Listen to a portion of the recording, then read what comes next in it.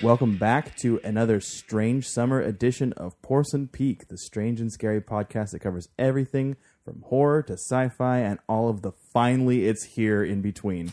I am, as always, one of your hosts, John, and I am joined by my hetero life mate, Anthony. What's up, man? What's going on, dude? Flabbergasted. It's finally here. I'm like all about it. I'm ready. Honestly, dude, it feels surreal. Yes. So if you haven't figured it out. So Stranger Things 3 is out now. We are recording at a very uncaffeinated hour on a Sunday morning after 4th of July, and it's out. I've seen all of it now. I mean, we're going to talk about a very small number of episodes to kind of spread things out and give it its due time rather than recording a 4-hour episode. And plus, Anthony is also attempting to try to savor some of it, which I can, on one hand, commend and the other hand condemn, being on the other side of that coin. So, less time I have to wait for season 4. By a little. But either way, let's start it off and hop into some news. This is it, Jennifer. Your big breaking TV. Welcome to prime time, bitch. All right. Well, so I've been watching the new Jordan Peele produced Twilight Zone, and I got a little bit more into it last night. And there are some heavy hitting episodes in there. It's been a little bit hit and miss for me, but for the most part, I'm into it. And so the news for that is that there is going to be a season 2. So CBS All Access has pushed forward a season 2. They haven't given an update to how many episodes or what that's going to look like, but it definitely is happening. So that's tight. I need to sit down and actually like binge through some of it and watch a few episodes, because it definitely doesn't have that same like tinge as it does with Black Mirror, where you need some downtime. Like, you can watch Twilight Zone episodes and some of the messages are positive, some of them are negative, some of them are just in between. So it doesn't have that same depressing quality in most cases. There is a BBC/Netflix series that's coming out that's had some test images released around Dracula, and it's actually being produced and created by Stephen Moffat of Doctor Who and all of the other things that he's done in his career. Sherlock, I think he was part of that process as well.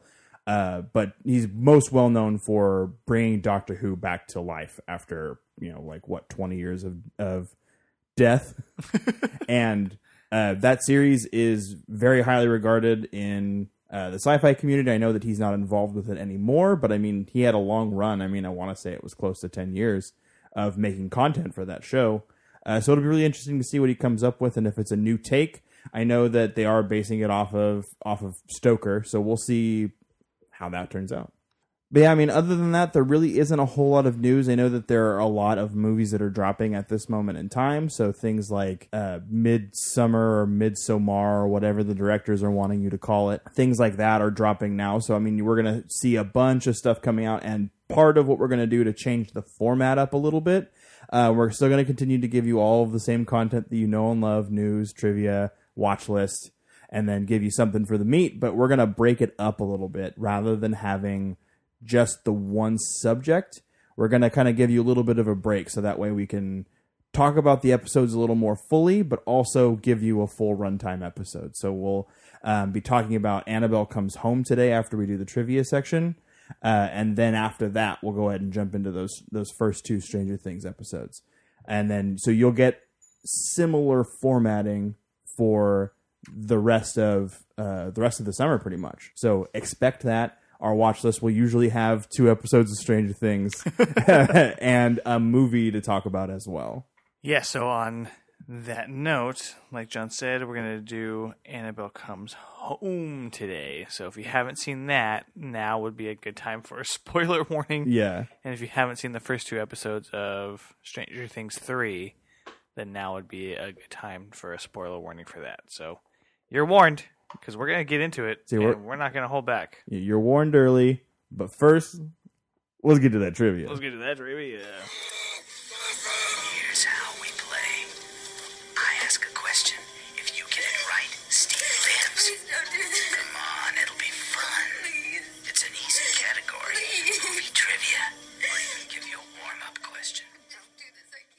The first category is going to be movies. John, here's your question. In what 1987 comedy does Elizabeth Shue learn that watching a group of kids can be much more dangerous than she expected? Is it the Babysitter's Club? Oh, so close. It is Adventures in Babysitting. All right. Classic. So yours is, what actor who played George Henderson in Harry and the Hendersons also played a character named Emilio Lizardo in another movie? John Lithgow. It is John Lithgow. Tight. Let's move on to the next category, which is TV. Here is your second question, John.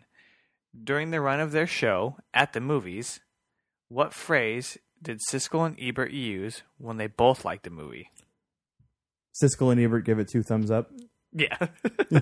Is it just 2 thumbs up? You're right. But that's the full phrase. That was a toughie, bud. Oh yeah, for sure. Didn't totally grow up on that. I know, right? All right. This one might be a little more difficult than I thought at first glance. The Golden Girls live in which beachy Sunshine State city? I don't even know, dude. I can't even think of anything. It's Miami. Oh. Yeah, Sunshine State is Florida. 1-1, baby. That's right. As we move into music, who are Dexy's Midnight Runners referring to when they say, "At this moment, you mean everything"? I don't know. Their significant others. Ready for the groan? Yeah. Eileen from Come On, Eileen. Oh. There it is. Was one of the top songs from 1982. Which song about dancing is by Men Without Hats? Dance Hall Days, Safety Dance, or Dancing Queen? I'll say Safety Dance. It is Safety Dance. Okay. S-S-S-S-A. What's that score now? 2-1? Yep. Cool. As we move into famous people and events, what tennis bad boy shouted the memorable words, "You cannot be serious," at the umpire during the 1981 men's single final at Wimbledon? It's McEnroe. It is John McEnroe. What professional U.S. sports league welcomed players from the Soviet Union for the first time in 1989? Hockey. I'm going to need the whole league name. The NHL? Yeah, NHL is fine. Oh, okay. Yeah, it's the National Hockey League. Okay. Let's get into the trends, the tech, and the fun. Trends, tech, and fun. Super broad category. Oh, yes. In 1983, were 700,000 copies of music records, video game cartridges, or disco balls buried in New Mexico? It's video game cartridges. It was E.T. All right. What is a D20 in Dungeons and Dragons? That's a Demogorgon 20. It's old. That's how old he is.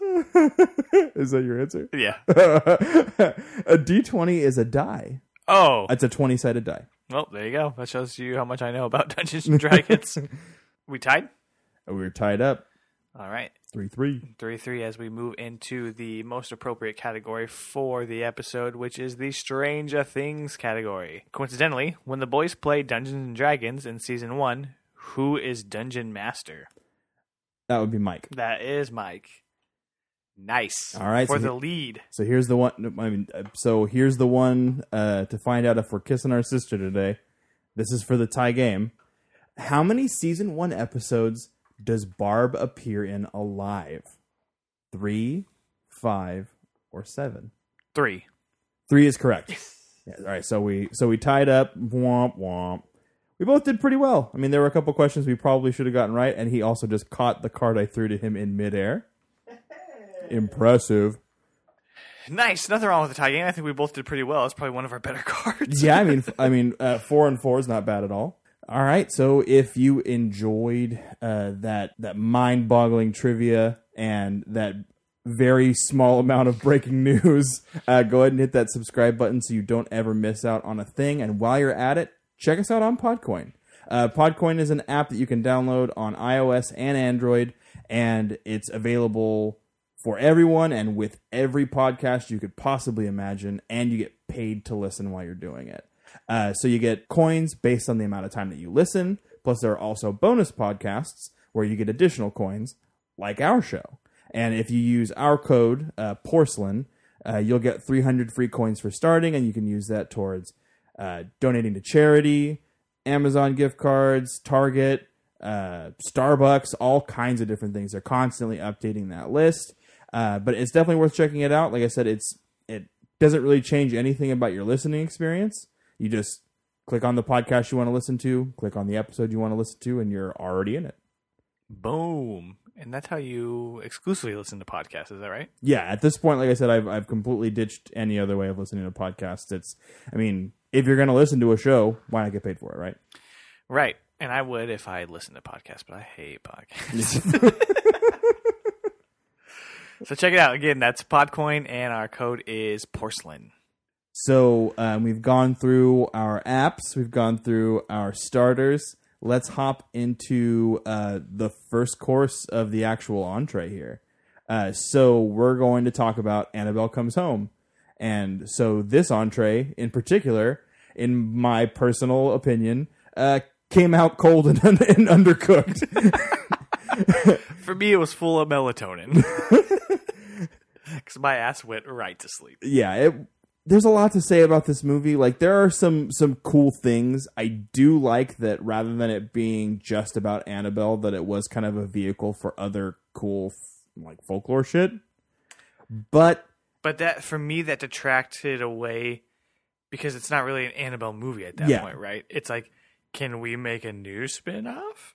Well, they definitely decided that of all of the properties that are coming off of the Conjuring franchise, that Annabelle is the most bankable. And that's because they made a pretty garbage movie with the first Annabelle film, and it still filled seats. You know, it still got people to put their butts in seats at theaters, which is what you're looking for. You're trying to make money. That's what they're always after, trying to make that money.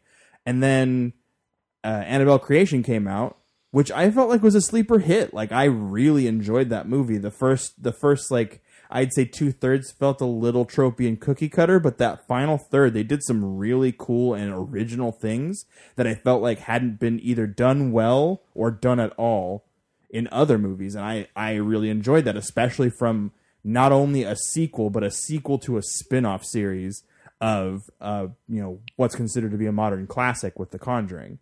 And the fact that they were able to make that happen like in a middle territory was impressive, and I was hoping for more of that.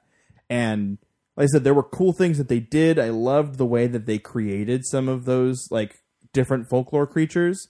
They looked like pretty scary, but the problem with this movie, I think, is that it just has zero stakes.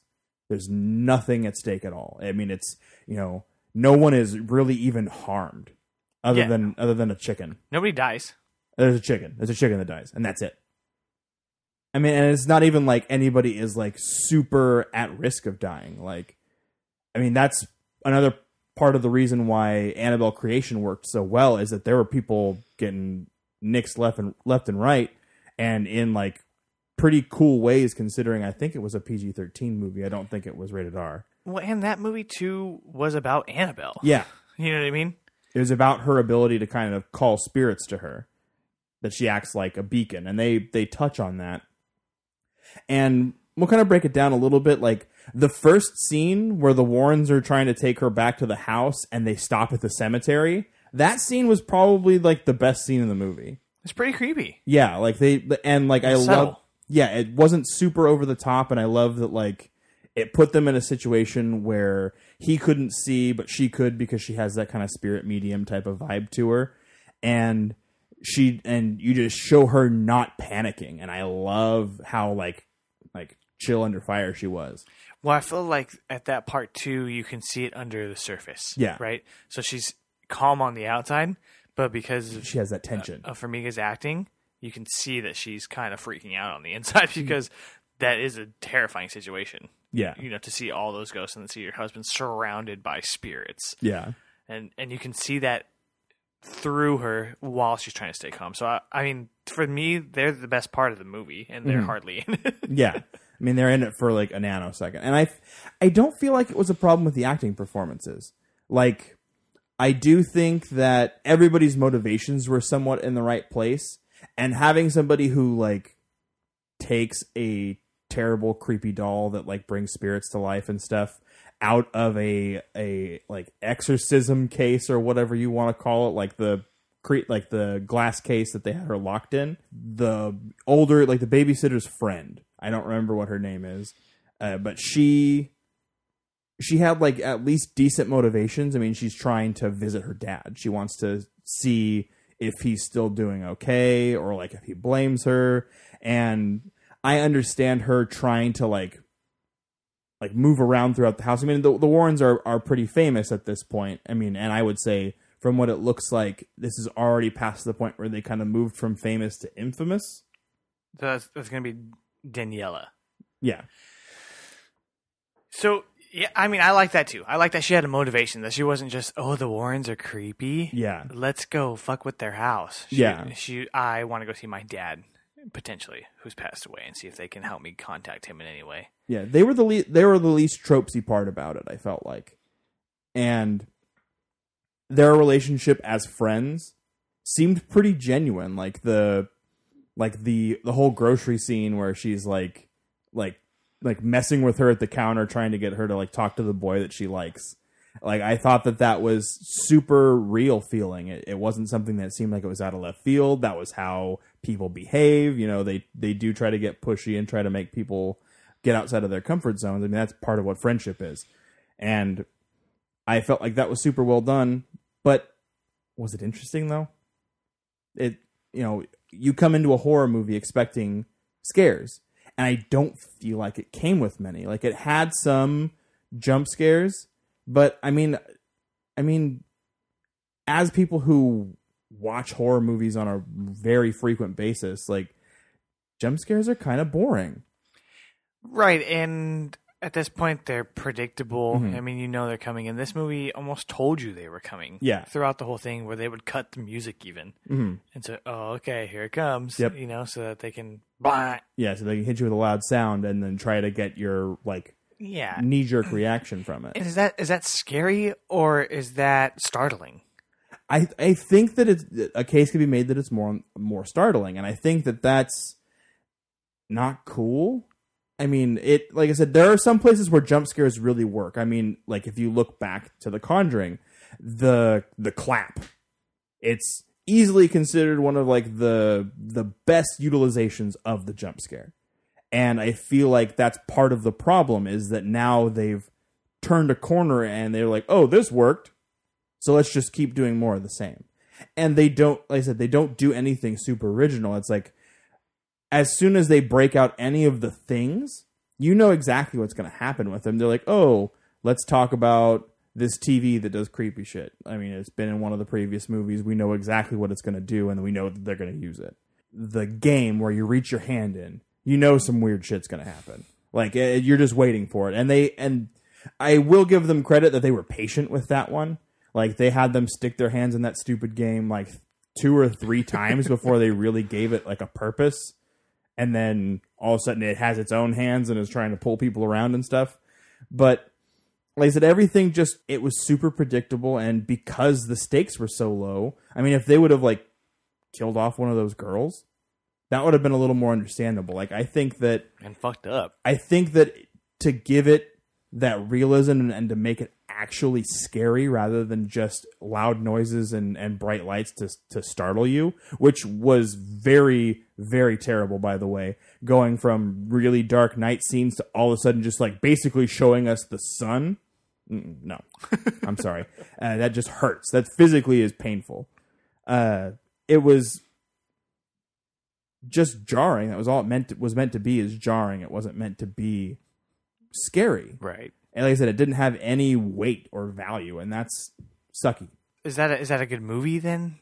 You know, is that really a good time? Did we really watch a horror movie, or did we watch a startling movie, or just a quiet to loud movie? Like, I'm so startled. So right startled. So for me, that's pretty disappointing. Where with Creation, that had scary moments, and that one built tension, and this just doesn't build any tension. Yeah. And the Annabelle doll in itself really isn't scary, which is why I think they try to use other stuff surrounding it to do shit. And it just doesn't really work. See, I was wondering where this all fit in, because I think it's in the first Conjuring, right, where the dog attacks them again. Doesn't Annabelle come out So and there's attack the house. so there's a. I think it's might be a different place. Because they get the doll at the beginning, Mm-hmm. and then it goes home, and then they go and investigate the house. Yeah. That's the bulk of the movie. And then they think it's over, so then they go home, and then the doll like attacks the daughter and the grandma, and the chair's like rocking. Yeah. And so I was like, well, like, do something. If this comes home already happened, then maybe you should be taking some more fucking precautions. Yeah. To not let that doll out again. Or Yeah. if come home hadn't already happened, then and that scene already happened, then they should have taken precautions from that point. Like, either way, it doesn't really make sense with this shared universe because we've already had the doll attack. So it's like, fuck. Obviously, you need to do something more. Yeah. Like maybe not leave the keys on your desk Yeah, when you leave to go on a mission. on a mission. I mean, that's basically what they're doing. Than the Avengers. That was frustrating because I was like, okay, you guys make it a point that this is a shared universe. Yeah. How many times are you going to let this doll attack your daughter specifically? Yeah. So I didn't really like that aspect of it. I would like to see those characters again, just in a better vehicle.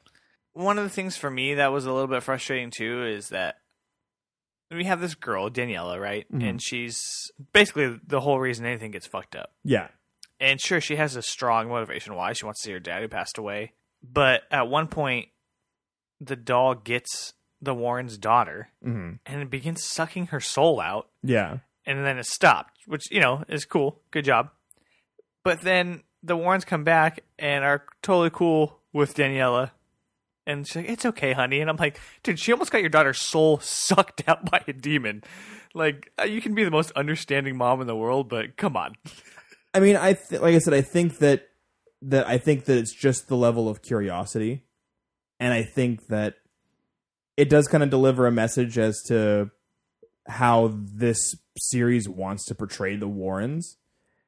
I mean, like I said, Inaccurately. yeah, like I said, we will get into an episode later where we talk about how society actually really views them and the things that they've done, the things that they've said, the things that they've like contradicted themselves with. Like there's a bunch of meat on those bones. We will break that down at a later date when we have a little more time. We don't have to try to also put 2 episodes of Stranger Things in the episode. That was another thing. Like I said, some of the creature designs were great, but they showed the actual demon that follows around Annabelle again, which was super shadowy and creepy in creation. But in this movie, it just looked like Dave Grohl's The Devil from Tenacious D and the Pick of Destiny, only in blue instead. It just didn't look terrifying. Like it was just like I almost laughed out loud when I saw it. I mean, we get up close and personal with it too. Is there anything that we can try to say is redeeming? I guess if you're into jump scares, then you'll probably like this. Yeah. Like I said, some of the creature designs, like the ferryman, that I thought that was super cool and it was well done. I loved how it, like the dropping of the coins, like it also allowed for more of the scene to not be like the loud music then no music kind of thing, and that was a reoccurring theme. I kind of liked that a little bit. Like I said, I liked the acting performances. I thought that all the characters were properly motivated and did their best with what they were given. Those were, like I said, those were probably the biggest redeeming qualities for me. I wasn't a fan of how it was shot. Like I said, or at least how it was edited, because the back and forth between going from complete darkness to right out in the sun, and the way that they filmed it, like I said, it was almost like the whole entire screen was just bright white, and in a dark theater, that it's literally painful. Right, and on top of that, for them taking place inside this one area, the different storylines, I guess, between the babysitter and the Warren daughter and then Daniela do seem just jointed at some point. Mm-hmm. And I was like, well, they're in the same fucking house. Yeah. And it's not a huge house. They're not in a mansion. It's a one story. And so I'm like, what are you guys doing? Well, yeah, and as you have these 3 characters, And then somewhere in the middle, they also mix in another dude. Yeah. Like, and now we have to follow his storyline as he's trying to run away from this, like, actual, like, wolf demon thing. It's like, fuck. Can you give us a break? Now we have 4 different storylines we have to follow? Yeah, kill him. Yeah. Kill somebody. Oh, yeah, like I said, they totally could have killed him. So this movie was weird to me, too, because it was rated R. Yeah. I don't know why. No blood. There's no blood. The only little bit is on the TV screen, right? Yeah. And it's like, okay. And if you're going to get that rating, then you might as well just fucking go for it at that point. I don't even know if they got the language strong enough. I don't think they used a single F-bomb. Yeah. Weird rating Yeah. on this one. Do we want to rate it then? I think it's pretty clear where we're at on it. I mean, we'll rate it demonic Raggedy Andy's. Demonic Raggedy Andy's? Okay. Honestly, dude, for me, I'm going to just go 1. I'll be straightforward. I'm going to give it a 2. Like I said, it's still on that underside, that like, I probably would have not liked to have seen it in theaters. Like I said, the acting performances are good. I would love to see those characters put in a better Conjuring vehicle. Maybe have them actually do like a real haunted house thing. And, I mean, just kill some characters. Give us some stakes. Like, this had no stakes. I mean, not that a horror movie has to have a ton of killing to make it work, but like you were saying, there's no tension even in this. It's like, all right, whatever. You know what's going to happen. On to the next thing. Yeah. And that's what we're going to do. Yeah, we're going to move on to the much better thing. Stranger Things 3, episodes 1 and 2. Bum, bum, bum, bum. Yeah, so this is definitely the dessert course right now. So Our cold entree to our hot dessert. oh yeah. Here's your Pizookie. It's your monkey bread Pizookie. It's happening. We've been patiently awaiting. I mean, not necessarily patiently. We've been rewatching all the previous episodes and talking about them on this show. So it gives us a little more wiggle room. So I think the biggest thing to note initially going into the season is that the kids are way older Oh my goodness. than the end of 2. They look like full-blown adults, some of them. Yeah. Everyone except for Will. But I think that's intentional. Yes. Right? And we'll talk about that, I think, probably a little bit more with episode 3. Yeah, I mean, it gets a little more out in front. Because, I mean, they kind of show it a little bit in episodes 1 and 2, where he's kind of like, hey, can we, like, not be doing all this stupid BS? I just want to play D&D with my friends. Episode 1 is Susie, Do You Copy? So this episode is kind of like, hey, here's what everyone's been doing for the last whatever time frame it's actually supposed to be. I know we're moving from, I think, 83 to 85. So there are a couple of things that are big to note. Obviously, Elle is still living with Hopper, and they have a super like dad and kid relationship, just with a kid that has special powers. And Hopper looks awful, dude. oh yeah, he looks like it's hitting him hard. Like season 1, he looked fine, right? And then season 2, he looked good. yeah, I was like, okay, that Hellboy money's making you do all right. And then season 3, it's like, oh, Hellboy tanked. oh yeah. So I'm just gonna drink and get bad. Yeah, and I know that was like a character decision. That was something that he was probably like that he talked with the Duffer Brothers about, and they were like yeah, we're gonna need you to put on another 50. I mean, he looks Very sloppy. bad. Very bad. And he's got this 70s porn stash. Oh no, and like I said, I mean, we'll talk about it in later episodes. It plays. Okay. It totally plays. But I mean, it's also like a sign of the times. There's so many references in this show, as per usual. Some of those we won't break into until we get to those episodes. But right off the bat, this one has some music references, and it also has a reference to a movie that we've talked about on the show, Day of the Dead. So the Starcourt Mall is like the big like centerpiece of this whole project, and the way that they set it up is kind of like it's just like this huge piece of American excess that's just like kind of draining the town in a way.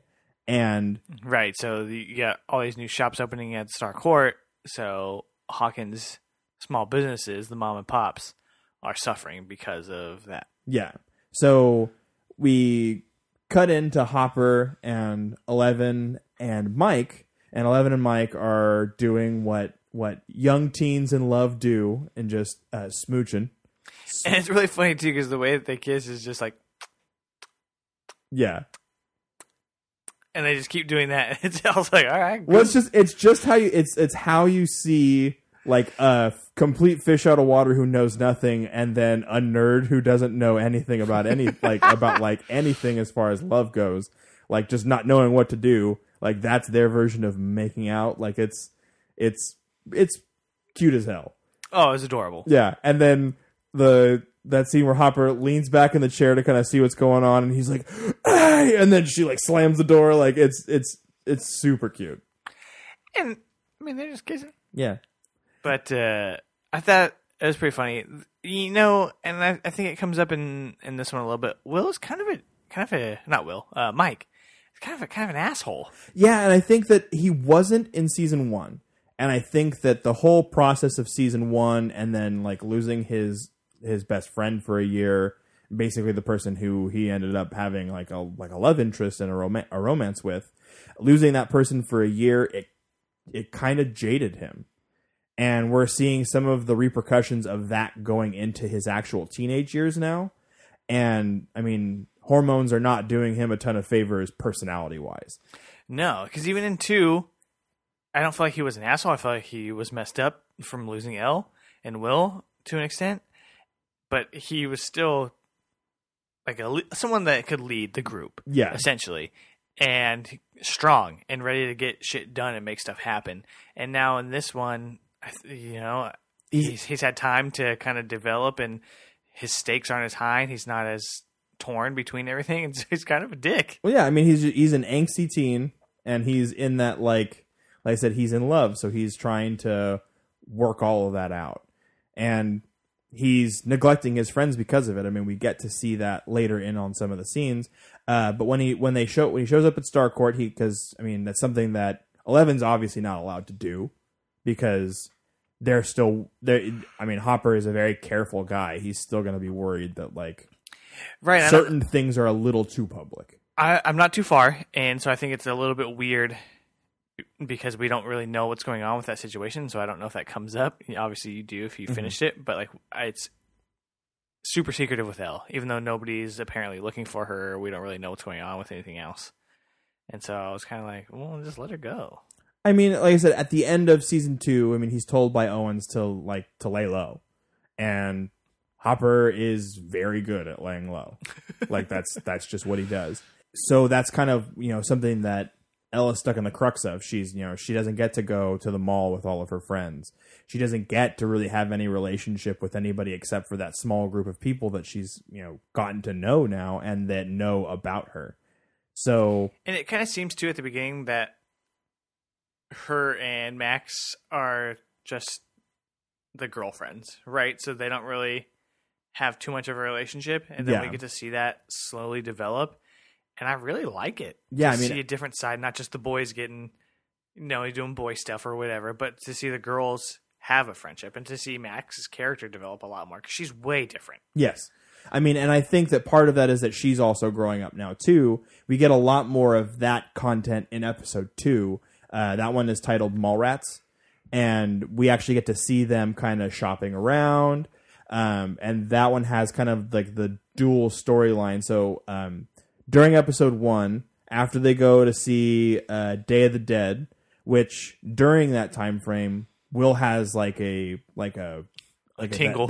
He has his Will tingle about the Mind Flayer being back, and he kind of brushes it off as if nothing's happening. But we know different. We get to see like whatever that remnant is of the Mind Flayer that was still out and about after Will was exorcised. Right, but that's not something that's discussed until later. Yeah, but I mean, so we don't really know what's going on at this point. We just see kind of like a smoky thing, and then we see all of like the rats and like stuff headed in that direction. Yeah. And then I think episode 2 we start to get the so for Joyce, explosions. They show her losing magnets, right? The magnetism on magnets all around Hawkins is dropping.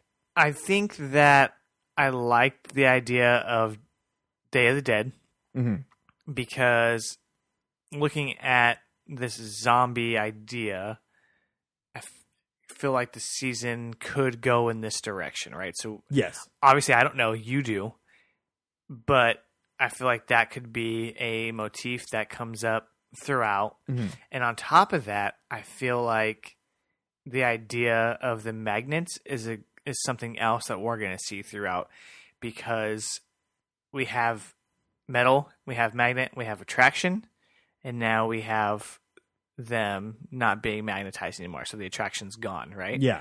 And that comes up with all the characters. Yes. So we get that between, I think it's the first two. We get the tension between Mike and 11, Yeah. right? And then their attraction, and now it's falling apart, right? So now we lose that attraction. And then, like, by proxy, we also get similar reaction with Max and Lucas, Right. because, you know, Max is standing up for her homie. I mean, that totally makes sense. And then we also have it with Nancy and Jonathan a little bit as well. And Yeah. that's something to do with, like, their work life. They're working for I think the that doesn't local- come up until 3, though. But like some of the back and forth arguing about it is in Right. the earlier parts. And then we get, some will they, won't they with Joyce and Hopper. Yeah. Where he's trying real hard. And then I think, to continue that idea, we get the attraction versus repulsion with Will and the group. Yes. And not only Will in the group, but Dustin in the group. So they used to be this tight-knit clan of these 4 boys. Yeah. And The now... party. Yeah, the party. And now that's not necessarily the case. Mm-hmm. Obviously, again, I don't know how the season goes, but just looking at these first 2, that's what comes up.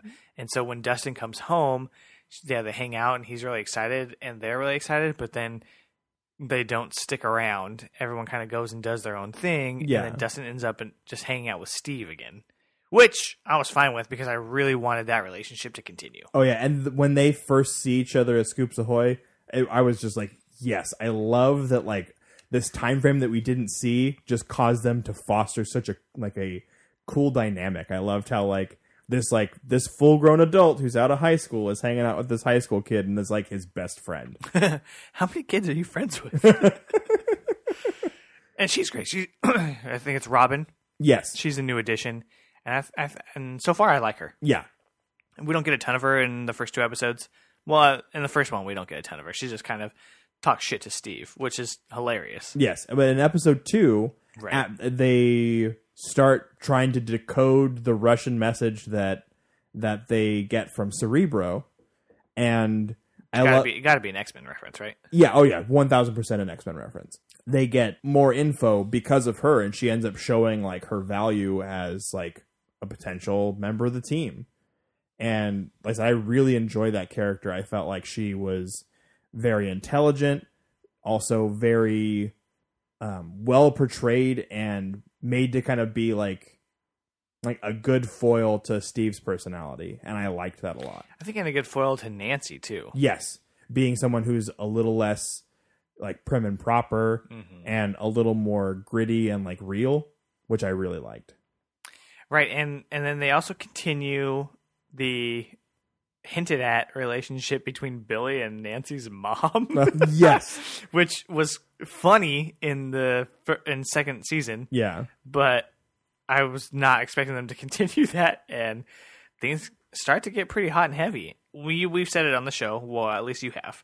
Fuck Ted Wheeler. Yeah, definitely. And so I was like, do it, Nancy's mom. Just go for it. And then we get like the one redeeming moment in all of Ted Wheeler's piece of shit life, that you hear him snoring in his chair, as per fucking usual, useless piece of shit. But you look over and he has his youngest kid just curled up in his lap, and she's like, I can't do this. This is my family. I don't even know if that's necessarily redeeming on Ted Wheeler. That daughter could have just climbed up on top of it. But all he did was sleep. But it still it looks cute, right, and it's yeah. like that's like I said, it's the most fatherly thing that he's done in the entire show. That we've seen, yeah. What I do? My kids don't live here anymore. Still fuck Ted Wheeler though. No, definitely. And from that, though, Billy is on his way to meet her at a hotel, and then he gets upside down. And then we see them pumping I don't know. Do we see them pumping Yeah, so into him at the beginning of? I think it's the beginning of episode 2. Right. So then we can see that he's in the Upside Down, and then he's approached by like what appears to be a doppelganger Upside Down version of Billy. Yeah. And so it kind of goes in a weird direction from here, which I'm super down for. Like things don't really start to kind of pick up a full head of steam until you get into episode 2. Because, like I said, things start to kind of scramble around at that point. It does feel a little disjointed. I mean, and we'll dig into how they try to like super glue all those things together and the way that works later into the episodes. But you have this separate Billy storyline kind of seeing into what's going on with the Upside Down territory stuff. With him seeing the doppelganger, and you can't see any faces or like really make out anything other than shapes of bodies, but the horde of people like behind the doppelganger. So I mean, it zombie makes looking. Yeah, it definitely has that horde type look to it, and you also have the Russia storyline. Getting all of the information about like the message, getting it decoded, and all that stuff with the Scoops Ahoy people. Right, and Nancy and Jonathan start investigating this weird rat, and as we've seen, the rats are attracted to whatever's pulling them in. To whatever's pulling them in from the Upside Down, which at this point we don't know yet. But we do know that when they get close, they like pulse and then explode into like weird mush, Like or heat. Yeah. So that's cool, and I mean the graphics aren't great. But I was fine with it. I didn't care. Yeah. Because, dude, this season looks gorgeous. Oh, yeah. It's very well shot. It's like, man, certain things in 4K is killer. Mm-hmm. Well, I guess we didn't mention in the first season, or the first episode of 3, is that they show the Russians. Mm-hmm. And they are creating some kind of gate opener to try and get to what we call the Upside Down. And you can see it start creeping out. The machine fails, and just pink mists everybody in the room. Yeah, which was gnarly. Yeah. And then the gate closes. And then eventually it seems like that gate's reopened. We don't actually see the gate open, but the head scientist is like, we've done it. And then, then they send the encoded message, and that's where we get with Dustin at the mall and Starcourt. And then things pick up from there. Obviously, we're not going to get into that at this point because that's not in the first 2 episodes. Yeah, that's not how far the storyline goes. We don't start to get to the repercussions of fully decoding that message and actually figuring out what's going on with it until episode 3. We have the storyline where Hopper basically like corners Mike, takes him home and says, "Hey, like you need to quit spending so much time with my teenage daughter." Gives him the old 1-2. And so Mike is terrified. So he tries to like come up with a story to like convince 11 that that isn't what happened, that Hopper didn't like tell him something, and that there was there was a reason why I couldn't spend time with you today, to try to give some of that separation. And so what ends up happening is they separate. So the 3 boys, Mike, Lucas, and Will, separate, and they start off like they're going to try to play D&D, and they don't end up wanting to do that. Mike and Lucas end up just talking about the girls, and then Max and 11 end up splitting off, and they actually sneak out of the house and go to the mall. They take 11 to the mall, and they kind of try to find what kind of style she likes, and like they have like this little like shopping montage, and it's pretty cute. They play the song that plays is Material Girl. I was stuck in my head for like 2 days. Yeah, and I am a Material Girl. Like I thought that was cute. No, and it's perfect, and it's like an 80s movie. Yeah, and so I think they did it right, and I like the idea, and we've talked about it with the first 2 seasons where Elle mimics and learns, and we get to see her develop outside of the lab, and that continues with this, especially with her relationship with Max, having a real female friend, right? And I feel like it sometimes feels like Elle's getting her own personality, but then other times it feels like Elle is mimicking Max. to an extent, right? So The whole I dump your ass thing. right, so she's even using her same language, and then at another point, she's like, I make my own rules now, which is later on, which was tight. Yeah. Don't get me wrong, but it's like, well, are you your own person now, or are you just imitating somebody else? Mm-hmm. And so I do want to see her develop her own ideals too a little bit. I want to see Elle be what she wants to be, not what anyone else says she can or should be. And obviously, I haven't finished it again, so Yeah. I don't know how that ends up developing. So yeah, so the girls go shopping, and the boys go shopping for like an apology gift. And it was really weird that Mike lied to me, honestly, because that's their biggest thing, and it's been such a high emphasis for the first 2 seasons that friends just don't lie. I like the questioning, and I love how like she'll skip words or skip syllables and stuff. She's like, "You lie? You lie?" Yeah.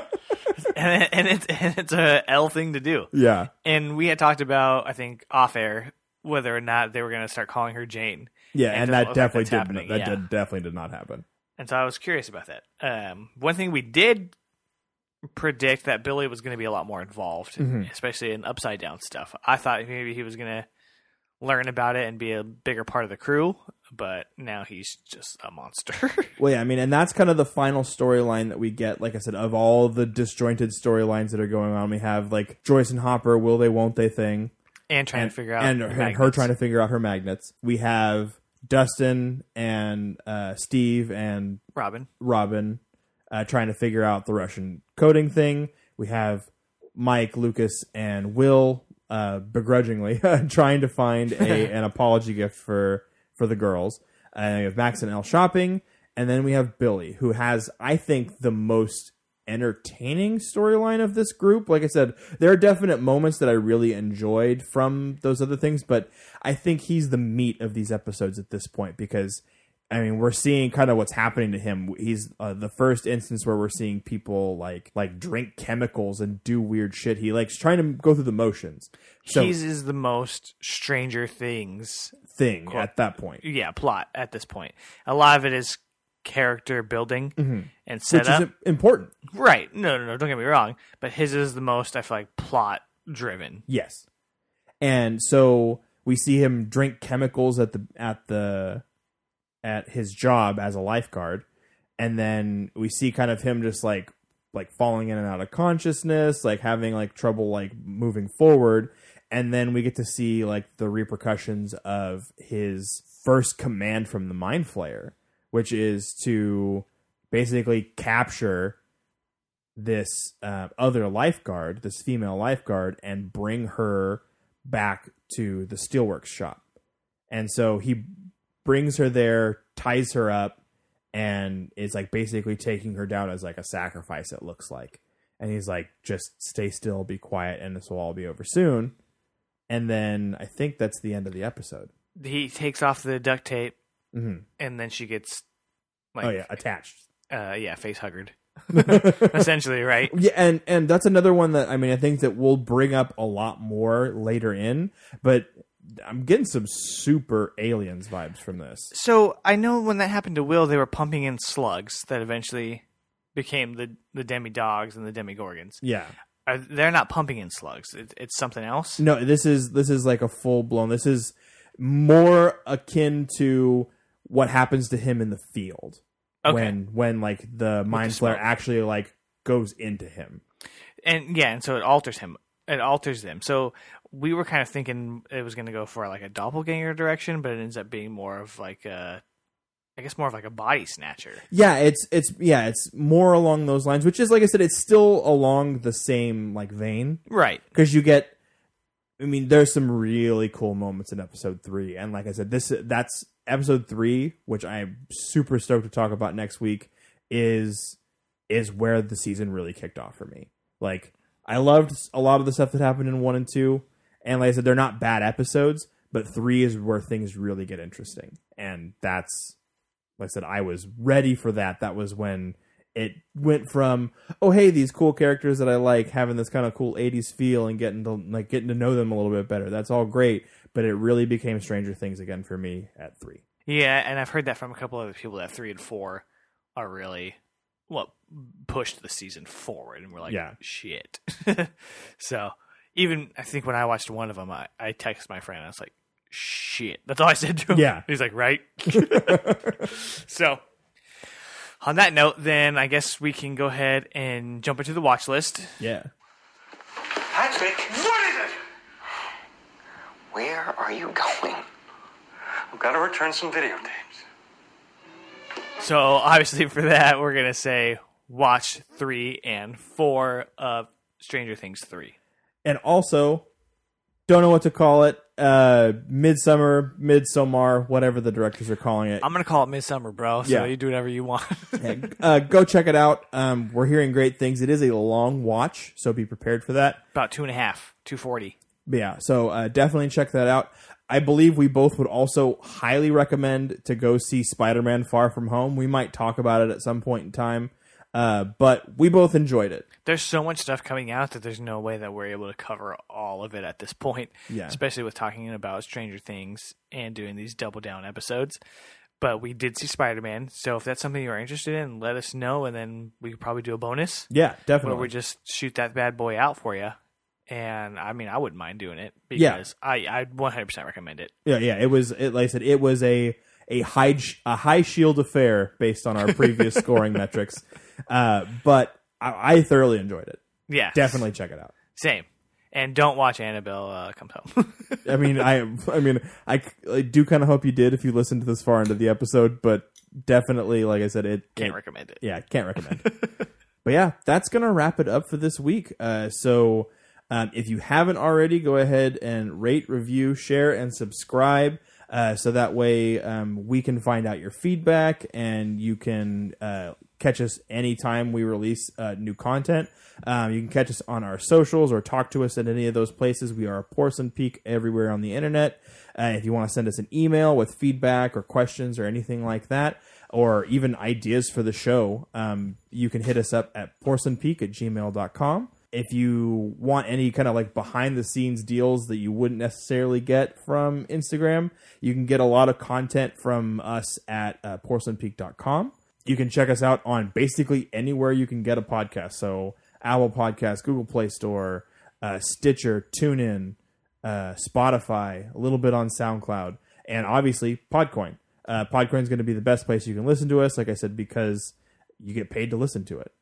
Don't forget to use Porcelain to get that 300 coins. And we're a bonus episode on Podcoin. Yeah, so so if you you get- listen to our stuff, you get more than you would for listening to some other podcasts. Yeah. Which is pretty cool. So that's a win for us and a win for you. We call that Yeah. a win-win. Yep, win-win. All right, guys. And as always, thank you so much for listening. Keep it strange.